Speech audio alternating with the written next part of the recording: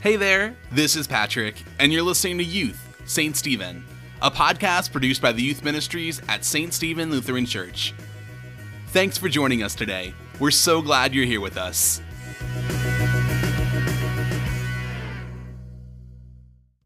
Our world is not as it should be. There is pain, evil, and injustice all around us. In the age of social media, it's easier than ever to stay informed about all sorts of injustices. But is sending a tweet, or posting a selfie, or sharing a video about an inspiring cause really all it takes to make a difference in the world? Or is it possible that justice is about something much more than a hashtag? In this series, you'll be challenged to not just post about the injustices around you, but to actually do something about them by loving mercy, acting justly, and walking humbly. Welcome to More Than a Hashtag. We all feel like complaining sometimes, whether it's because someone ripped us off, insulted us, maybe they cut us in line or sold us a Happy Meal that definitely didn't have enough French fries. We occasionally find ourselves wanting to complain about how unfairly we've been treated. When my parents were our age, they had two outlets for their complaints. They could either complain to a person or write it down in their diary. But today, we've got a new outlet to air our grievances. Any idea what that might be? You betcha, social media.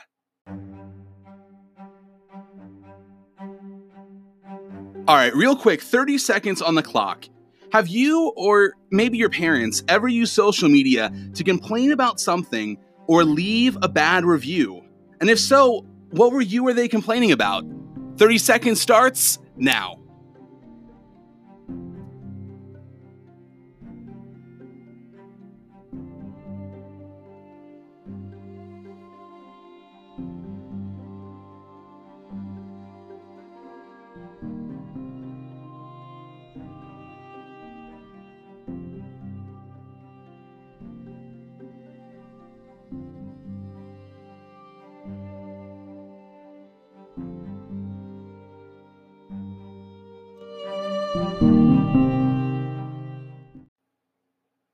All right, so we've all seen them. Viral complaints on Instagram, on Facebook, on maybe even like a restaurant's website. I want to go through just a couple that I kind of found funny. There's this one I saw on Twitter of a guy who hits up Domino's. He says, "Yo, I ordered pizza and it came with no toppings on it or anything. It's just bread." And so Domino's reaches out and says, "We're sorry to hear about this, but actually, you're in the UK, so can you let Domino's UK know so they can help you?" And then he messages back, "Never mind. I opened the pizza upside down." There's another guy. His name is David. And there's this bookstore, I guess, called Waterstones. I've never heard of it. Maybe you have. And he says, "I've been locked inside your bookstore for 2 hours. Please let me out." And then he just says a little while later, "I'm free." Not really much detail there. Or last but not least, a guy named Joe who says, "Thanks for dinner" at Taco Bell. Taco Bell says back, "You're welcome, Joe. What did you get?" Joe says, "I got diarrhea, but it was worth it." Oh boy, it doesn't seem like they're complaining, but I don't know if that's actually really excited either. So how about you? Have you ever shared a viral complaint like that? I know those are all kind of silly reasons to complain. And yes, I have to confess, I may have used social media for some, petty, not so worth it complaints from time to time. But while some of us are using social media to whine about our dinners, there's actually some people that are using social media to bring attention to much bigger and more important problems. Because social media is so accessible, it's an incredible tool to spread the word about a crisis or an injustice pretty quickly, especially for people whose voices are ignored or silenced offline. Although so much good can be done through social media, there can still be downsides to social media activism. In the age of social media, it's easy to send a tweet or post a selfie, or share a video on Instagram about an inspiring cause or campaign. For many of us, though, that's where our justice ends. So, is writing a great post really all it takes to make a difference in the world? Or is it possible that justice is about something more than just a hashtag?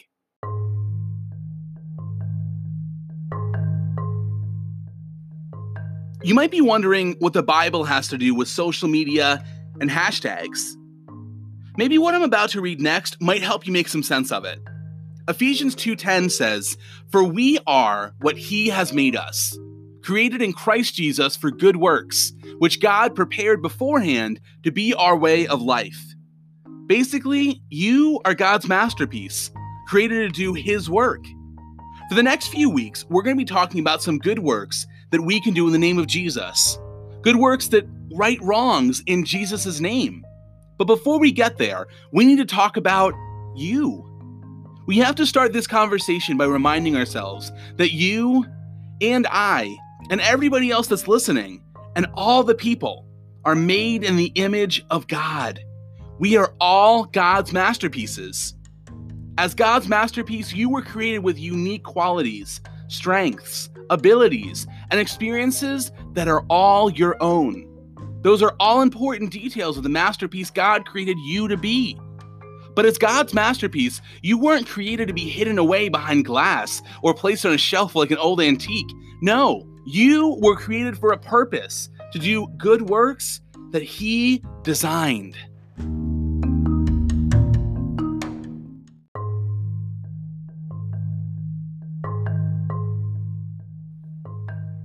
The Bible has a lot to say about how the people of God are called and sent to do good works. We're given a mission by God Himself. As a part of that mission, we're commanded over and over again to fight, to make wrong things right in our world. That's what we mean when we say justice. One of the most well-known passages in Scripture on this subject in the Old Testament is called Micah. Micah was a prophet of God who God sent to call out the unjust rulers of his day to fight for the victims of injustice and rally God's people to fight for change. I'm reading in Micah chapter 6, and I'm reading from the Living Bible. How can we make up to you for what we've done, you ask? Shall we bow before the Lord with offerings of yearling calves? No. For if it offended him thousands of rams and tens of thousands of rivers of olive oil, would that please him? Would he then be satisfied? If you sacrificed your oldest child, would that make him glad? Then would he forgive your sins? Of course not. No, he has told you what he wants. And this is all it is: to be fair, just, merciful, and to walk humbly with your God. It was common back then for Jews to make elaborate sacrifices and offerings to God at the temple. These sacrifices were designed to please God. In verses 6 and 7 of the passage we read in Micah, that's what he was pointing out. But then Micah says something very countercultural in verse 8. He says, God doesn't care about all of that. Instead of making tons of showy sacrifices at the temple, Micah was telling God's people that God would rather have them live out a faith that results in justice, mercy, and humility. God isn't looking for a faith that comes to church, says the right things, believes in the right things, and does the right rituals. Instead, he's looking for a faith that goes outside of the church walls and makes a difference in the world. He's calling his people to do something. If you're taking notes, there's 3 points I want you to remember about today's message. Number 1, God invites you to join his mission. Number 2, God is the miracle worker, not us. And 3, you don't have to do everything, just something. Point number 1, there is so much wrong in our world today. Sometimes it feels like everywhere we look, all we see is brokenness, tragedy, and injustice. The magnitude of the world's injustice can sometimes seem overwhelming. Just go on Twitter or Instagram and look in the hashtags, and you'll see what I mean. Maybe you've heard me say, do something, but instead of feeling inspired or motivated, you feel helpless or maybe not sure where to start. If that's you, These next points, I hope, will encourage you. Point number 2, God is calling you and I to join him on his mission of making wrong things right in the world, but ultimately, his mission. He is the miracle worker. God wants us to join him on his mission so that he can use us in amazing ways. We join him when we choose to act justly, love mercy, and walk humbly with him. When we live out that kind of faith, God can use us to do incredible things in the world. He can use us to make a difference, if we're willing. Point number 3, it's easy to become overwhelmed by all that's wrong in the world. But God isn't calling you to do or change everything that needs to be changed. That's way too much for one person. As God's masterpiece, you are uniquely designed for a purpose. I don't know what injustices that you're designed to help, but I'm excited that you'll discover that for yourself. Your unique qualities, strengths, your abilities, and your experiences will equip you perfectly for whatever good works God has designed for you to do. You can't change the whole world, but you can be part of changing something. Over the next 4 weeks, we're going to talk about what it means to do something in a way that aligns us with God's mission for the world around us. We're going to learn how to act justly, love mercy, and walk humbly. As we close today, take a breath and meditate on these words. Ask God to help you see yourself and others as God's masterpieces, designed for good works. Fill your heart with a desire for justice, to see wrong things made right. Open your eyes, your ears, and your heart to opportunities to do good works that God has prepared in advance for you to do. And give yourself courage and perseverance to do something starting this week. Until next week, I love you guys. Stay safe, stay strong. God bless. Well, hey there, you're still listening. You are the true MVP. Give yourself a nice pat on the back. We as a ministry for today's youth pour our heart into these episodes. And when someone goes all in and listens to everything we've got, it makes our heart shine. So thank you for listening. If you liked what you heard, share it with a friend. Send them a text or a snap, and feel free to post us on your story. Let us know what you thought about today's episode.